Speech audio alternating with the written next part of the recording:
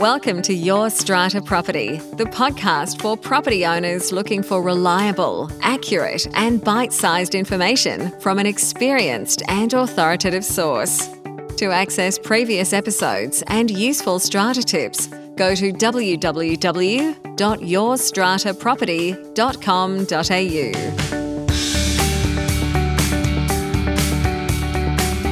Hello and welcome to this week's podcast episode. I am your host, Amanda Farmer, and I am the strata lawyer helping you to demystify the legal complexities of this crazy world we call apartment living.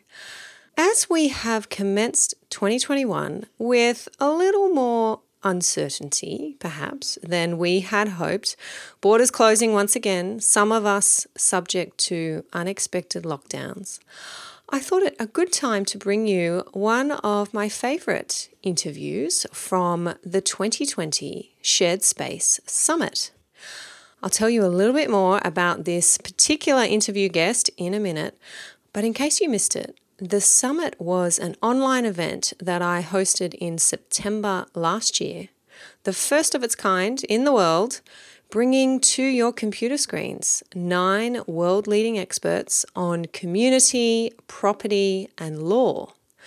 Well over 1,000 people registered to attend the Shared Space Summit, making it the largest online gathering of strata property owners the world has ever seen. And yes, Shared Space will be back this year. We are already kicking off the planning process for Shared Space 2021. I'll be letting you know later in the year how you can make sure that you'll be involved in Shared Space 2021. One of our most popular guest experts in last year's summit, and as I've said, one of my favourite summit interviewees, was Charles Vogel, an executive advisor and regular guest lecturer at Yale School of Management and the Yale Leadership Institute. Charles supports leaders in technology, finance, and government to grow more effective in creating change. In his 20s, Charles served in the US Peace Corps in northern Zambia. There, he witnessed inspirational community inside his rural village. After the Peace Corps, Charles founded Broken English Productions in New York City. His PBS projects touch on topics such as education, school reform, and civil rights advocacy. His film work won many awards, including the Amnesty International prestigious Movies That Matter award. He is the author of 3 books. His first book, the international bestseller, The Art of Community, shares how both community and belonging can be built through time-tested principles and rituals. The book is a guide to creating meaningful communities that enrich both individuals and humanity. It has won a Nautilus Book Award for business and leadership writing. His latest book, Building Brand Communities, speaks specifically to organisation leaders connecting the people important for success. Charles is also an advisor to Google's global performance and health programs and a member of the Google Vitality Lab, where he collaborates to innovate healing in our era. Now, in this interview you are about to hear, Charles and I talk about how the groundwork of building good relationships in our communities very often needs to happen before there's a crisis. Why it's important to build good communication habits as soon as possible. We talk about how not everyone is going to participate equally in any given community effort. There is going to be, in our communities, in our strata communities, radically unequal participation, and that's okay. We talk about how we need to protect those who do participate more so that they will continue to serve. We talk about lots more. There has never been a better time, I think, to revisit this interview. If you haven't heard it before, then you are in for a treat, and I hope that it inspires you to take positive action in your communities, even and especially during times of crisis.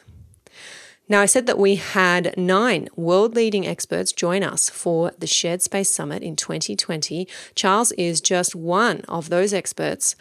All of the summit interviews are inside our members-only video library. And if you are a member of our online community our many members out there, you know who you are.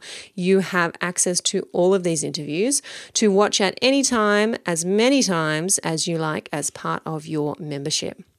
If you're not a member and you'd like access to the kind of experts that I am giving you a little taste of here with this episode today, then you want to join the waitlist for membership, and you will be the first to know when I open the doors to new members this year. You can join that waitlist over at yourstrataproperty.com.au/membership. I will take you over right now to my Shared Space Summit interview with Charles Vogel. Charles Vogel, welcome. I'm delighted to be invited. Pleasure to have you here with us today. I want to start, Charles, with your book here, The Art of Community. I have my copy here, if anyone can see that in the lights. And I was having a look at the endorsements on the back, and I can see here Alan Price, the founding director of the Global Leadership Initiative at Harvard Business School, has said that the book is powerful, practical, and inspiring. Emerging or veteran leaders who integrate these principles will build communities that are more resilient, passionate, and harmonious in the face of adversity and uncertainty. Now, that was written, I think, in 2016. And we are now today seeing communities face the type of uncertainty and adversity that some of us probably couldn't have anticipated. Do you think some communities are better prepared for this, for the current world state, than others? I think that there's a lot of evidence that certain groups of people, depending on how much they trust each other and how much we call foundation of relationship were in place before there was a challenge, are finding ways to get this challenge far better than others. And in the case of a pandemic, there are very quantifiable measures, not the least of which are infections and deaths. So yes, no question, there are people who are doing better and worse. And fortunately or unfortunately, it's also evidence that for those of us who want to do well in the world in groups, the groundwork of building relationships very often, if not always, needs to happen before there's a crisis. The time we want to ask for help or ask questions that help us understand how things are spiraling out of control is not when things are spiraling out of control. And that's an investment in bringing people together ahead of time. I would use the term building community, but I'm okay if anybody uses any other term. You mentioned there, Charles, trust, and that's something that I really want to talk about today. In your latest book, Building Brand Communities, you use the term building a trust bank.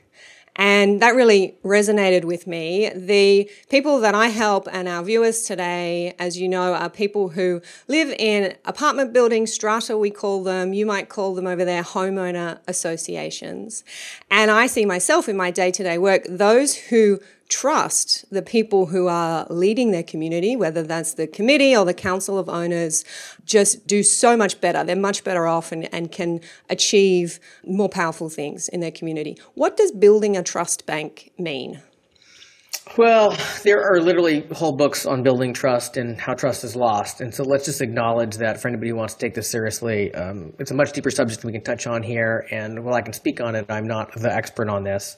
For the context of stepping forward in a leadership role in community, the way I think about trust in a pragmatic sense is this idea that we have experiences that tell you that I'm competent to do what I say I'm going to do, that I understand what you need and your perspective, and that anything that I do will be consistent with that.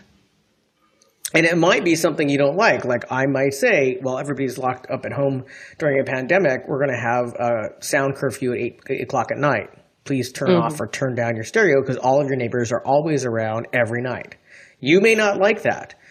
If you think I'm looking out for me and just want to be petty, then that conversation is going to go poorly.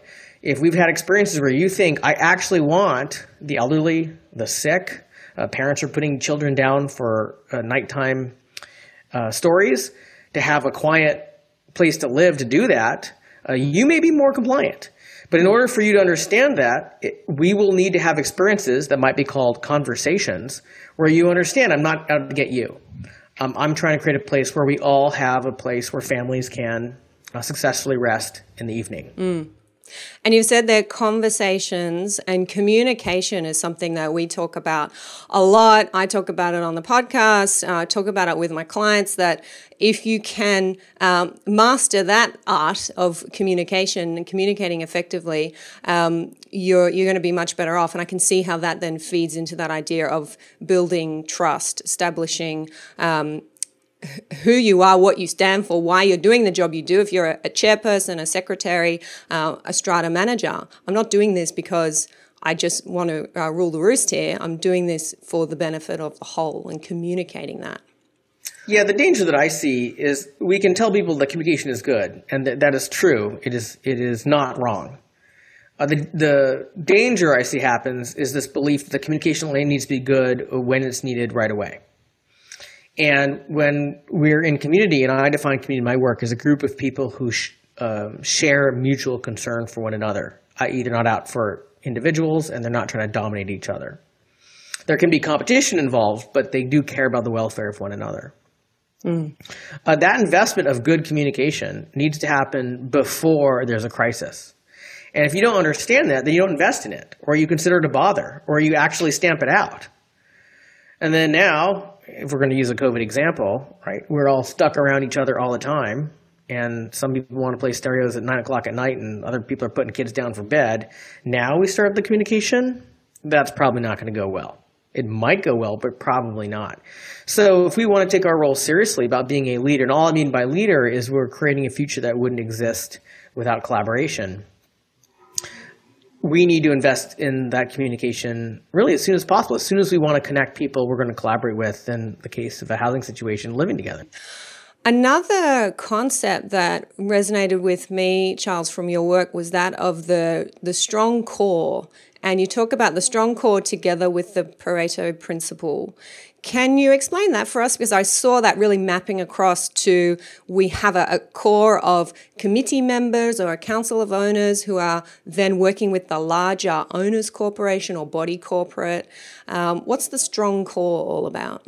All right. Well, so the book you're referring to is my latest book called Building Brand Communities. And in that, I'm specifically speaking to organizational leaders who are investing in building community, people who care about the welfare of one another, connected to an organization. And that can be employees, that can be customers, that can be collaborators. So when we're thinking about building community in that context, we need to understand that all those employees or all those customers are not going to equally participate in any given community effort. Which is to say, we can't hold that standard up for any person tasked in helping to knit them together, be that ourselves or delegated. And as a general rule, we see it following a pattern that's well known as the Pareto distribution. For those who don't know, it's also known as the 80-20 rule. And in that Pareto distribution, we see that roughly no more than 20% of resources, which could be members, produces no less than 80% of results, whatever the results are. Fundraising, volunteer hours, whatever it is. And it can very often be what we call an exaggerated Pareto distribution. It could be 2 people out of 100 are doing 90% of the work. And we actually see that in online communities, where less than 1% of an online community is doing well over 90% of the work. The reason we need to understand this principle is if we step forward in leadership, we need to recognize that we're probably not going to get to even 50% of intense investment. Now, it might be in a really heavily active group, the worst 10% of participants are still pretty involved, but we're still going to see radically unequal participation. And when we understand that's going to happen, first of all, we get to stop beating ourselves up because most people are participating as much as the top 20%. But the second thing is we need to understand for the long-term success of that community, we really need to protect that top 20%. And then if we go another Pareto distribution, the top 4% needs to be protected, because if they leave, if there's a sick person in their family and they move away, or in a corporate environment, somebody offers them a job and they leave, there is an outsized damage to the functioning of that community in whatever it's doing, which could be social, it could be political, maybe even commercial. And part of that is making sure that we in a leadership role are listening to their needs more. And when they have a need, it's responding more quickly than, say, the bottom 80% of participants. Now, that doesn't mean that any given community becomes a cult around the top 4% people, or that they're allowed to participate in a way that's not generous, i.e. not committing to the welfare of the whole membership. But we need to understand they are not equal in their value, and we need to protect them and serve them more. Otherwise, we lose what we're creating. Wow, that is such a refreshing take on what is a really common problem, or perceived as a problem, I think, in our communities here, with, 2 out of 100 doing 90% of the work. That definitely happens. And it's a cause for frustration. So it's really interesting to hear you say that shouldn't necessarily be something frustrating. That's something quite normal and something that we need. And those people are naturally going to rise to the top, if you like, in communities and become those leaders, and we need them and we have to protect them. I really love that. Mm-hmm. Well, to be clear, it's not that there's a static standard of participation. So if we have 100 members, when I show up not knowing anything about what's going on there, I'm assuming that no less than 80 out of those 100 are not very active. And that of the remaining 20, roughly 16 of them are active, but they're not really charging forward and making the organization grow and serve. And then roughly 4 people are really doing their intense work. And it might be that it's not top 4, it's top 6, and it might be it's not top 20, it's top 15, but you get the idea. It's not top 60. So there are a number of ways we can increase participation. And conceptually, we can think about in numbers, for example. We can make those bottom 80% participant, we call that the general membership. We can raise that bar. So if you're going to continue to be a member of our group, whatever that group is, we need to have an agreement from you that the minimum level of participation, be that dollars or hours committed or trips participated in, is higher. And what you're really doing is you're creating an inner ring, and you're pushing out people who just aren't committed enough to warrant the investment of the people investing in the community. And it could be that you invite people on the outside, so that bottom 80% is better. So one of the things I know that's missing when leadership wants to expand participation is missing invitations. And I know, Amanda, you've been in several groups where you wanted to commit more, you wanted to participate, and you're just waiting for an invitation. And even with those invitations, we can anticipate that we're going to see uneven participation after. But we can increase participation by inviting people in, empowering them to demonstrate some kind of leadership in a community. So if someone is really wringing their hands about uneven participation, the first thing to ask is, well, what are we inviting people to do more of? And often it's really, really lousy things, like come to an event that you didn't ask to be hosted at a time that's not convenient for you, that kind of thing. Yeah, it was only yesterday I was talking to a client who was asking about how they can, as a committee, more efficiently deal with owners who are making applications to renovate their apartments. So they've just been flooded, as a lot of us have at the moment. People are home, they want to improve their properties, they want to renovate, and there's an approval process to go through, and the committees just feel overwhelmed. And I suggested, why don't you form a subcommittee who might be a renovations subcommittee, and it can include people in the community who have some expertise. Maybe they're retired engineers or architects or contractors or designers, and they're interested in contributing to that particular item, that particular issue. They don't want to be a committee member and deal with everything, but they have this specific interest in helping with the renovations and reaching out to them and asking them, hey, are you interested? Here's an opportunity. So if I can add on to that, Amanda, what I've noticed is that many people in leadership want to skip over the invitation part. And they make what I call announcements. We need help with the subcommittee for renovations. Is that bad? It's not bad. If anybody is on the fringes of participating or doesn't yet feel welcome to the group, are they going to run over and commit more time and risk themselves with that kind of, air quote here, invitation? No.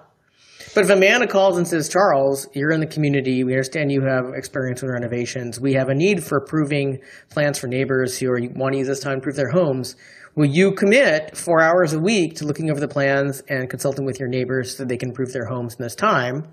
Wow. I'm much more likely to jump in with my time. What's the difference? One is an invitation. The other is an announcement. If you never make the invitations, guess what? People don't accept them. And you might get lucky with your announcements. And what I like to point out with when I'm working with executives who want to connect, be it employees or customers or innovators in their field, consider in your entire adult life how many communities you're connected with now that you feel really supported in, that you commit to, that you take risks with, that you found through an announcement.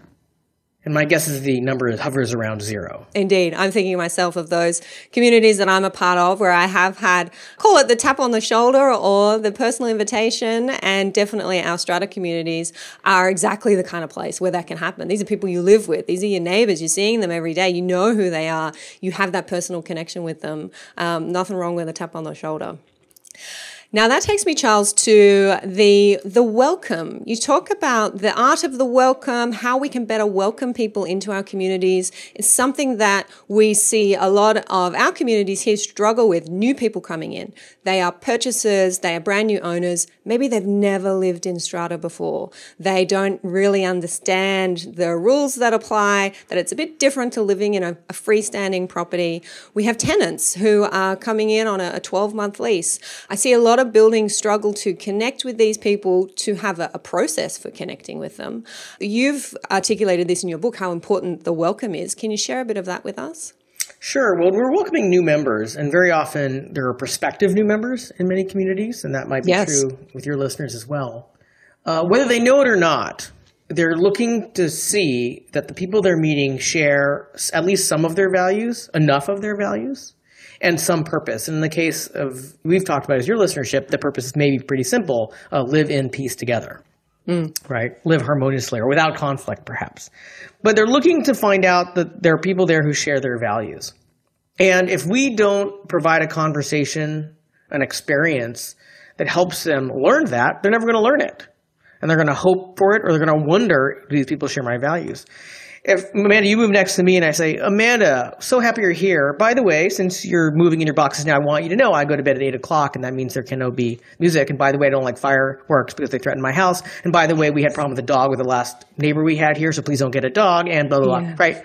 Those might be all totally reasonable requests by a neighbor living 5 feet away, but that's not a fun relationship because I haven't demonstrated, and I want to know people like you, and I want to be helpful when you're sick, and I want to look out for your home when you're traveling, and I want us both to have a peaceful place to live as we live our lives.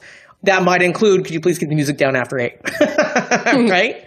Yeah. So the welcome is part of establishing, hey, before the other stuff comes into play, and it will come, please understand, we do share values, and in this case, we're in the same room talking purpose together. And that always includes asking questions and listening. Amanda, obviously you're here moving in our neighborhood now. I'm curious what inspired you to move into this neighborhood. Yes. Right? Or in my case, into California or into this home. And then showing you that I understand you, and not in some manipulative way, but like genuinely learning what it is you want to do. And you see that. And we call that the welcome. There needs to be time for that. And I can't believe how many organizations I see schedule approximately 0 minutes, and they assign approximately 0 people to ensure visitors and new members have a welcome. And Amanda, you've been many places, you've been to many conferences, you've been to many organizations. More is better. You don't want one person welcoming you to a new conference. 5 or 10 or 3 a day would be fantastic. Yeah. So we need to recognize welcome is important. It only happens because there's a time to do it, and it only happens because someone does it. Yes. And I do see that all the time, that there is no space made for the welcome or to meet these new people in our communities. And then, as you say, something goes wrong. The new tenant has put the garbage in the wrong spot, is creating noise, has the dog that they're not supposed to have. And it's the committee saying, how dare they? How dare they? Didn't they know? They should know. They should realize, well, if you haven't connected with that person, communicated with them, as we've been talking about, started building that relationship, which is so easy. And I do it in my own building. I've got new neighbors recently, knock on the door, say hello. Then how can you expect them to know and understand what your community is all about? What I love about your example, Amanda, is in order for you to get there, you have to invest the time when there isn't a problem. And the example of the neighbor with the garbage, I've been that garbage neighbor, and nobody explained to me it has to go on the right side. So I took it to the place with the most space. Why is there the most space? Nobody puts garbage there, right? And in this case, here's a good example where we do share values and purpose. I want this to be a clean place for my neighbors, thus the garbage is in a bag and set out for pickup. And my purpose is the same. I'm trying to get the garbage out. If you come out to me and your first question is, how dare you put the garbage on the left side? Even though there actually is a grounding of shared values and purpose, you have just destroyed our relationship that shares that, and now we're fighting. And if you had communicated to me in any way that said, Charles, I'm delighted that we're both trying to make this work. They don't take the garbage unless we put it on the right. That's why there's less room there. Instead of being a bonding relationship where a neighbor is helping me make it work in these circumstances, now we've got a conflict. And believe you me, when the next big thing comes, I'm not going to consider that neighbor a help. I'm going to see them as a threat, and I'll act accordingly, right? One of the ways I handle that in my neighborhood is I bake cookies, and I take them around the neighborhood, and I offer them to people. Nice. And quite frankly, I don't care if they eat cookies or not. I hope they do. But if they don't, it's not about the cookies. The cookies are a prop for me to approach someone's door for them to see that I'm not there to sell them anything or complain about something. Yeah. I'm offering cookies. And if you say I don't eat sugar, it's like, fine. The prop allowed me for you to see I just want to connect with you without selling you something. Yeah. And I do it in part so that when something goes wrong, be it for them or for me, our first conversations are not, I have a problem with you or you need to help me with something. Now, what would you say, Charles, to viewers who are hearing all of this and saying, Charles and Amanda, sounds great, but you're in fantasy land. That is just not going to happen in our community, or we don't have the time for it. I hear that a lot. We don't have the time to connect with everyone who's coming in and out. We're in a 300 apartment building. We have more important things to do. What do you say to those people who I am sure are listening and thinking that? Well, building community, building these relationships are unfortunately or fortunately like everything else in our life. Your results are going to be completely consistent with what you're investing. And if you're going to tell us, Amanda and Charles, that you're investing nothing, then you're going to get results consistent with that. And if you're happy with that, God bless you. I don't want to live in your building. I don't want to live near your building. I don't want to talk to people who complain about what's going on in your building because you're not investing it and you're getting those results. If there are 300 people, then what I'm hearing is that there needs to be some kind of structure, if you really want there to be relatedness, where you can create people in lists, no bigger than 7 to 10. We would call them pods in some of the organizations we're working at, and make sure that everybody knows what their pod and have ways to make sure that someone's contacting them at some regularity.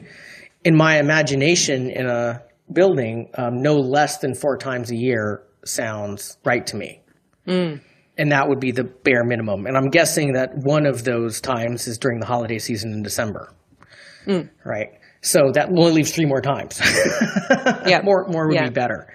And of course, cultures are different, expectations are different, and needs are different. And so there's no magic formula. But we can notice if you're not investing the time, the phone calls, the knocks on the doors, the delivering the cookies, you're going to get results consistent with that, and let's not anybody act surprised. Yeah, and you can see the time suck that happens down the track when you're dealing with all of these problems that have been caused because you haven't made that investment up front.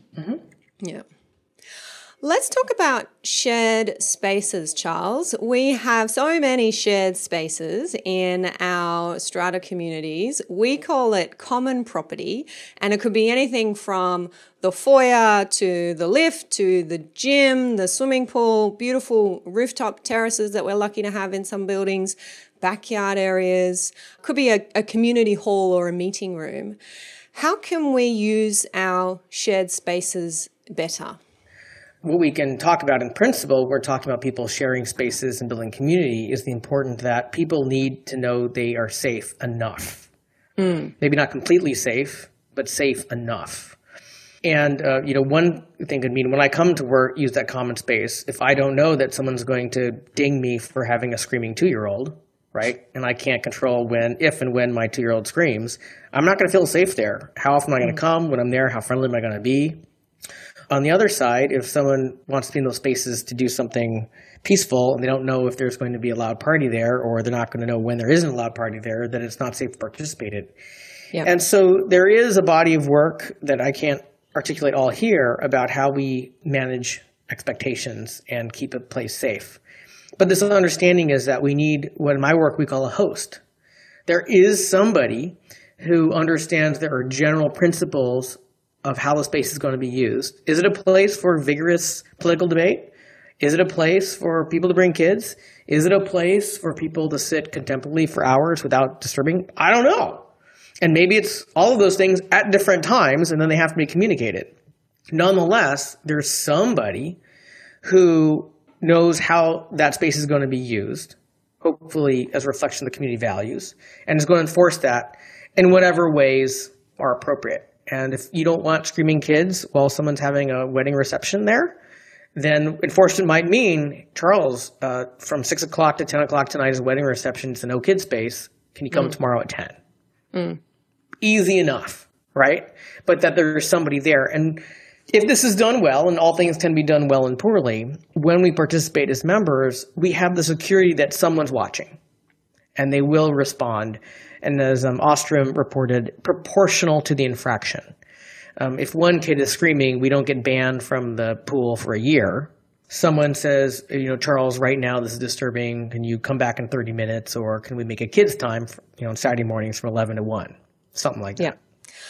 Charles, you talk about vulnerability and sharing vulnerability within our communities, particularly leaders sharing vulnerability and stories of failure.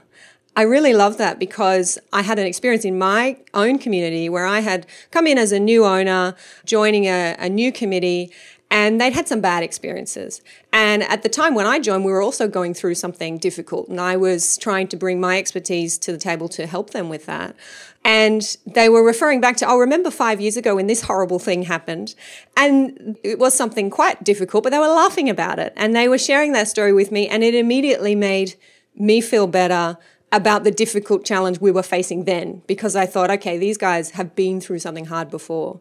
I think we'll be able to get through this one. Can you talk a little bit to that? It doesn't seem intuitive that we should have our leaders showing vulnerability and sharing stories of failure within a community. Why is that so important, do you think? Right. Well, this is a really deep and important subject, man. I'm glad you brought it up. First, we need to acknowledge that how much and how vulnerability is shared is extremely culturally specific. And there are different kinds of cultures. There's so-called face-saving cultures, dignity cultures in the American South.